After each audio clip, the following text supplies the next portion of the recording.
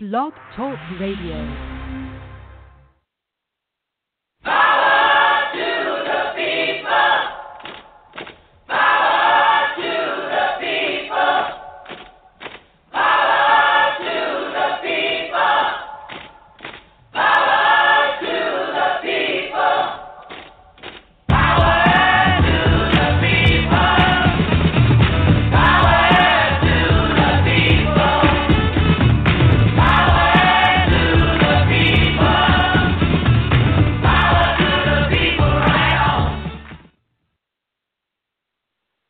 Everybody, this is Janine, and you're listening to Lunch with Loudon. Coffee Party Internet Radio is a part of the Be the Media project. For a complete list of the Coffee Party Radio Network shows, go to www.coffeepartyusa.com and click on Radio Shows. Consider joining our team, Be the Media. Well, as you probably know, because the Coffee Party strategy includes using our social media presence to alert our members and supporters to actions, aka activism, I start each broadcast with a little segment I call Power to the People. Today, the entire broadcast is going to focus on activism this week. The Independence Day break is key to the fate of healthcare in America. This was my report to you last week on the Power to the People segment. July 24th recess town halls. Some senators and representatives will use the recess for town halls and community forums. Check with your congressional delegation on their Facebook page or at their house.gov or senate.gov website. Alternatively, you can take part in indivisible recess office visits. Constituents are planning office visits for congressmen who are not having town halls. Search for an indivisible chapter near you for details. Some local ADAPT groups are protesting at congressional offices even as we speak. Remember, this was last week. Watch your state ADAPT groups for details. Well, that was last week's report. And yesterday, I really wish I had a Wednesday show instead of a Thursday show, because in that week, between these shows, an amazing effort has come forth. I'm going to quote to you from, Common Dreams article that is posted on the Lunch with Loudon Facebook page if you want to read it in detail. And I quote, on Thursday, today, Democracy Spring, Our Revolution, Democratic Socialists of America, the Working Families Party, Ultraviolet, All of Us, other organizations will carry out what has been described as a mass act of civil disobedience by performing sit-ins at the offices of 21 Republicans across the country. The 21 state actions are listed on the article, and you can that article is posted on Lunch with Loudon. But you can also find them on the Resist event calendar at www.resistandprotest.com/event list. That link is also posted on the Lunch with Loudon Facebook page. There are sit-ins happening as we speak across America. So, according to Our Revolution, today's sit-ins were inspired by the ADAPT protesters in front of Mitch McConnell's D.C. office last week. I posted a meme making them my hero of the day last week. They were so impressive. Again, I quote from the Our Revolution piece. All of us are united around stopping the bill introduced in the Senate, which would take away health care from 22 million working poor and disabled Americans, gut Medicaid by almost $800 billion, and provide a massive tax cut for the wealthiest Americans. So, inspired by this all, I want to share with you my experience and why I wanted to do this show this way today. Yesterday, I attended a rally in Eugene, Oregon, sponsored by Indivisible Eugene. My entire congressional delegation was in attendance. Senator Ron Wyden, Senator Jeff Merkley, Representative Peter DeFazio. Each one took the microphone to encourage a citizen intervention against this legislation. Peter DeFazio asked the crowd to remember that the bill is a tax cut in healthcare. It's a tax cut in healthcare costume. You know, it's like the wolf in sheep's clothing. Repeal itself will end a 3.8 tax on investment profits. This is just investment profits. And to come pretty close to quoting him, we all know that investors just can't bear any tax at all. You know, big laugh from the crowd. But the point is, we really are talking about the poorest Americans, and we really are talking about people whose money works. And for most cases, a lot of money. Jeff Merkley talked at length about exactly who would be affected by cuts to Medicare and healthcare subsidies. He was very angry about health insurance industry plans to sell junk policies should the bill pass. You know, like you can spend just a little bit of money every month and you can feel like you have health insurance, but not so much. Not so much. So Ron Wyden then reaffirmed his commitment to health care for all and made a plea to all of us there. I'm repeating his plea to you now, and I wish I'd recorded it because it was brilliant. I'm paraphrasing the best I can based on my notes, but I'm pretty close. So here I paraphrase. This bill did not pass last week because of you. Only you can keep it from passing next week. Without you, I would have been up all night last Thursday waiting for my 1 minute to plead the case against the Senate bill. Once everyone on the list to speak was exhausted, everyone had had their 1 minute, in the wee hours, there would have been a vote along party lines and the bill would have passed. Then there would have been a so-called conference behind closed doors between Republican members of the House and Senate. And after a short time, the bill would have come to the House and been passed along party lines. President Trump, just a slip. President Trump would have signed the bill before he left for the G20. But that did not happen because the American people stood up. We need to keep standing up today, tomorrow, and until we stop this disingenuous attempt to allegedly approve in America. End of paraphrase. He was very passionate about this, and I went there passionate about it and came home even more so because this is one of those moments that we seldom get to play in, and here we are. So here I am, begging you to do whatever you can. Maybe you can make it to a town hall. Take the time to find them. Maybe if you can do a sit-in, you might be on the West Coast like me, and it's not too late. Hawaii, not too late for you. Alaska, not too late. And I don't know about the rest of the country. You can, as a friend on a Facebook friend posted this, can't attend an event? Send a postcard. Draw a little tombstone on it and put your epitaph up there, like killed by wealth care. And then sign it and send it to your elected. Call your elected. I support the sit-ins to stop Trump care. All of us can do that today. We can fill up the boards again. You can email the same message. I support the sit-ins to stop Trump care. You can arrange a later event. But the critical timing on this particular one has to do with the intention to vote next week. In theory, Thursday, when you and I meet again in a week, hopefully we'll have some interesting news to report. Hopefully either things will improve, this will be health care and not wealth care, or it will be stopped.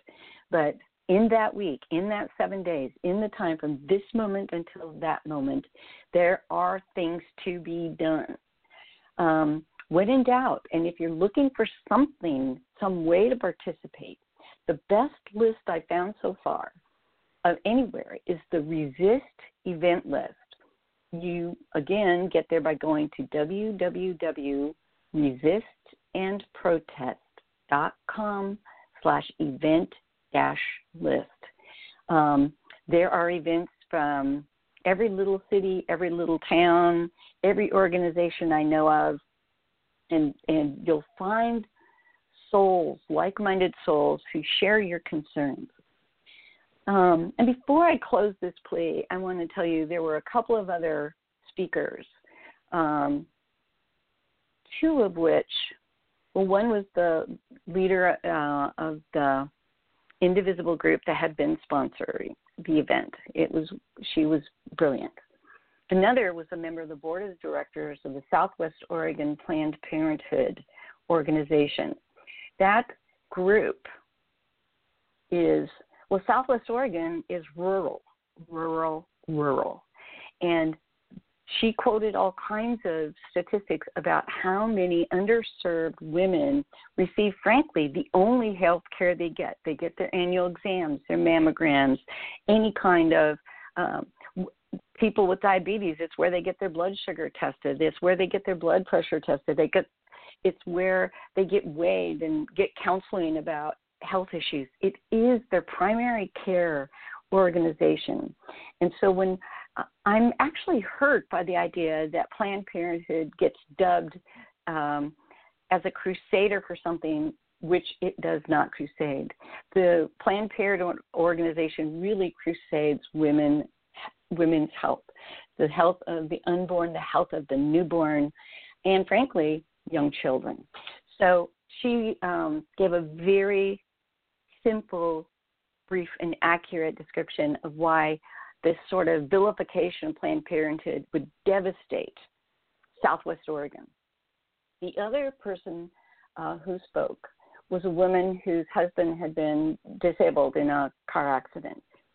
The story was long and arduous, went from suffering greatly and losing everything to finally having some kind of a life because of the changes that came about in the Affordable Care Act. I mean, the minute he had this accident, he became uninsurable, and his medical needs are lifelong given his injuries. And the fear she expressed at the idea that the disabled were among those on the chopping block for this wealth care bill because those investors needed that tax cut. So anyone who has a story about the Affordable Care Act, good or bad, each of my congressional delegation, Wyden, Merkley, DeFazio, said send your story to them. Send your story about the Affordable Care Act to them. They will post it. They will share it. It will become a part of the congressional record. So again, I encourage you, from the privacy of your own home, your own computer, and jammies and bunny slippers if you like, contact your member of your congressional delegation and share your Affordable Care Act story with them. Get it on the congressional record. Flood that office with input. It will make a difference. So keep watching Lunch with Loudon. I'll continue to put events up as I find them. I'll continue to share with you whatever I can about activism for the people. And this particular citizen intervention could not be more important. So I end every show with this comment. I call it my Coffee Party Telethon moment. Coffee Party USA is totally funded by you, our members and supporters. Citizens United has not benefited us. We have no sugar daddy behind the curtain. It's just us, you and me. If you'd like to become a member, go to www.coffeepartyusa.com. Click on the big red Become a Member Today button. You can choose to be an annual member, a monthly sustainer, or one-time donor. Thanks for joining me on Lunch with Loudon. Go forth and share your perspective on the healthcare situation. We have 7 days or less. Let's get her done. Coffee party on.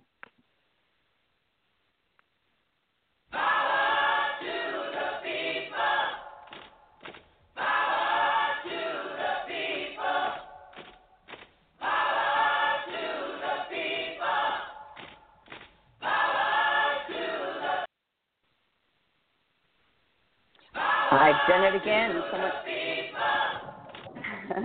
Someone actually has their hand up, and I didn't see them. Okay, 612. Are you still there? Yes. Yes. Good afternoon, ma'am. How are you doing? Great. I'm so sorry. I looked down, and there you were. Oh no, it's fine. I just had sort of a couple of things, and I'm trying to sort of understand your perspective. And I noticed that it's almost like we have two Americas going on, where I take it that you're from the West Coast, and I also believe that the northeast corner of America, right? Yes. Yes. Yes. No, I was just saying. Yeah, right now I'm broadcasting Oregon. Yeah, I'm in Oregon. Okay. Yeah, the reason I brought that up is it seems like the West Coast and the northeast part of America and the rest of the country seem to have diametrically opposite views on almost every single issue. And especially when it comes to healthcare, like, it seems like you guys want to defend the Affordable Care Act as if it's a good thing, whereas, like, in my home state of Minnesota, it's been a huge problem, and we've had massive rises in our premiums, and it's one of the issues why Democrats somewhat struggled in our state, because this has been a big issue across the country. And if I could maybe throw an idea, it's something that people have been discussing, of a better way, like a better system would be, wouldn't it be better to have people, for example, who are below the poverty limit be given direct vouchers to pay for whatever health care plan they have? People with a pre-existing condition be put in a separate pool where, depending on the severity of what they have, those things can get directly covered, and then have the private market separate so that premium rates could go down. Because on our current path, I mean, the current, healthcare system, it just is really not working. I mean, everyone, both Democrats and Republicans, agree that it has to get fixed, and on its current path, it's kind of self-destructing. Well, I couldn't agree with you more, in the sense that I think that there's a lot of creative ideas out there, and I think that people who have actually experienced the Affordable Care Act have, you probably heard me say, positive and negative experiences that our elected want to hear, or at least my elected want to hear. I do think that I followed this closely at the time when the Affordable Care Act was being drafted, and if you did too, you remember there was months and months and months of negotiation, and there were lots of things that were a part of the original bill that were set aside, and due to negotiation across the aisle, and then in the end, not a single Republican voted for it, which seemed bizarre at the time because they had a lot to say. In the several years since, I think we found all the weak points. I can't testify to the fact that some of those would have been dealt with in the original bill, but I can recall that everyone who was involved in the passage of the bill, all the way from the president to, the most newly elected person in the House of Representatives, knew that it was only a beginning and that it should be modified as experience dictated. So your idea might be a legitimate modification. And there are ideas I hear from other folks in other, on other opportunities. And, the same thing. They have some brilliant input about what to do. I think the scary thing is that rather than improving, we want to, or what is being forwarded is to repeal and replace, without a lot of speaking to the fact that the moment you repeal, all the funding is gone. And, that's kind of a let's put ice water in the bathtub distinction for me. So the other piece, and so you brought up 2 points, and I sort of addressed one of them. The other piece that's very curious to me is I have an extensive background in business. I owned my own company. I had 40 employees in 3 western states. And so I'm from the era when it was the social role of an employer to provide benefits, including health care, right? And, having come from that tradition and that, I'm 66 years old now, so, I'm dating myself, but the point is that was just that was the social contract. Business provided benefits. And while some people got left out of that part-time or seasonal or whomever, a huge number of Americans were covered. And, of course, pre-screening or pre-existing conditions did not apply to employer policies. And so that was one way we got around the devastating needs of some people. As time went by, my rates back then, if I got single-digit increases, I'd throw a party.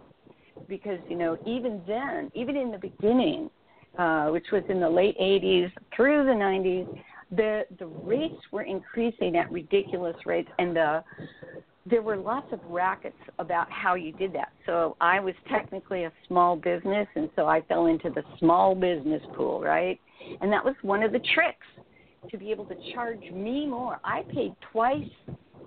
If Hewlett-Packard was down the road from me, they had thousands of employees, and if I got the same coverage they got, it cost me at the time twice, like 2.111, of their rate. And you tell me why that works. I mean, that was one of the issues supposedly dealt with the Affordable Care Act.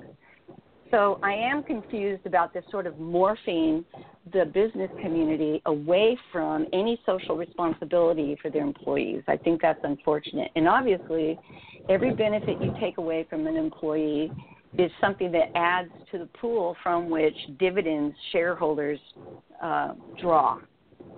So to me, that's kind of the trend. I wasn't in business to make money. I was in business to employ people, to get work done, to make a living myself. You know what I mean? I worked in my own business. I wasn't, a gentleman business person. So that's also very interesting. Yeah, and again, the folks in Minnesota have been very, creative, and had wonderful discussion about this. The third thing I want to add, and I'm only sort of talking like this because I had only scheduled a short broadcast, so we've got like 6 minutes left, which is cool. Because I have a business background, I'm pretty versed in sales and marketing. And the marketing, the sales and marketing that goes to, as you call, the rest of the country, is not the same as the sales and marketing that comes to you and me. You know what I mean? We are targeted. There are target markets all over America. And so if you got the money, you can create the sales and marketing strategy. You can convince people to buy almost anything. You probably have experienced this yourself. And so I'm uncomfortable with the degree to which the message is really a marketing message and not a truth message. Is that a distinction that makes sense to you?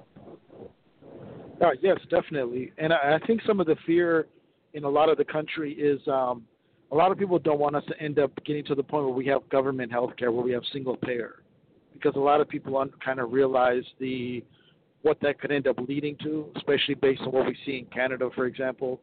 And many people feel like people on the left they know that the current Affordable Care Act isn't necessarily totally sustainable, and many people feel like this is nothing more than a bridge to single payer.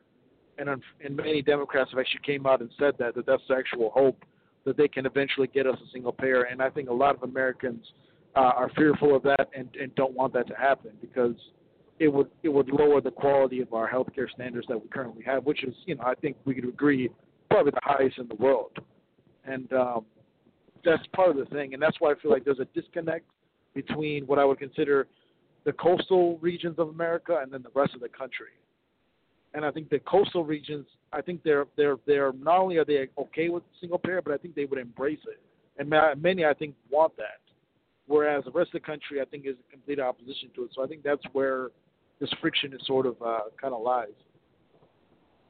Well, right, and I do think that the notion that everything the government does is bad has been one of those sales and marketing campaigns You can look at Canada and see the liabilities there for sure. Canada has experienced a huge setback in its, not really the quality of care, but like the time it takes.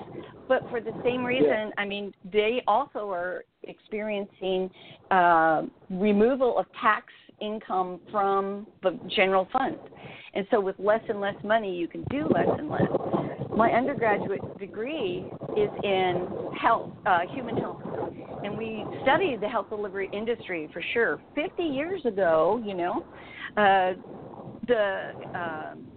Senator Kennedy was asking the insurance companies to reel themselves in, because if they couldn't reel themselves in, we were going to have to replace them with single payer. And so for 50 years, the insurance companies know this is coming, and rather than working with people to make a more equitable system, what they have done is acted like every year was their last. Now, this is my opinion, and really put screws to consumers. And they do so with the support of business, because they also support legislation that takes business out of providing health care for their employees. The mandate for employers to provide health care came out with the Senate version, came out with the House version of this bill. What is the point? It's a tax deduction. Any benefit to your employees, a tax deduction, well, it's not an issue to those people anymore, because they don't pay taxes already. And so if they already have managed to use their lobbyists to not pay taxes, they don't need deductions like employee benefits, and instead want to redirect that money to shareholders. And so you get this terrible shareholder to employee ratio. And I think one of the reasons the Pacific or the Atlantic folks know this is because we are a huge cluster of employees.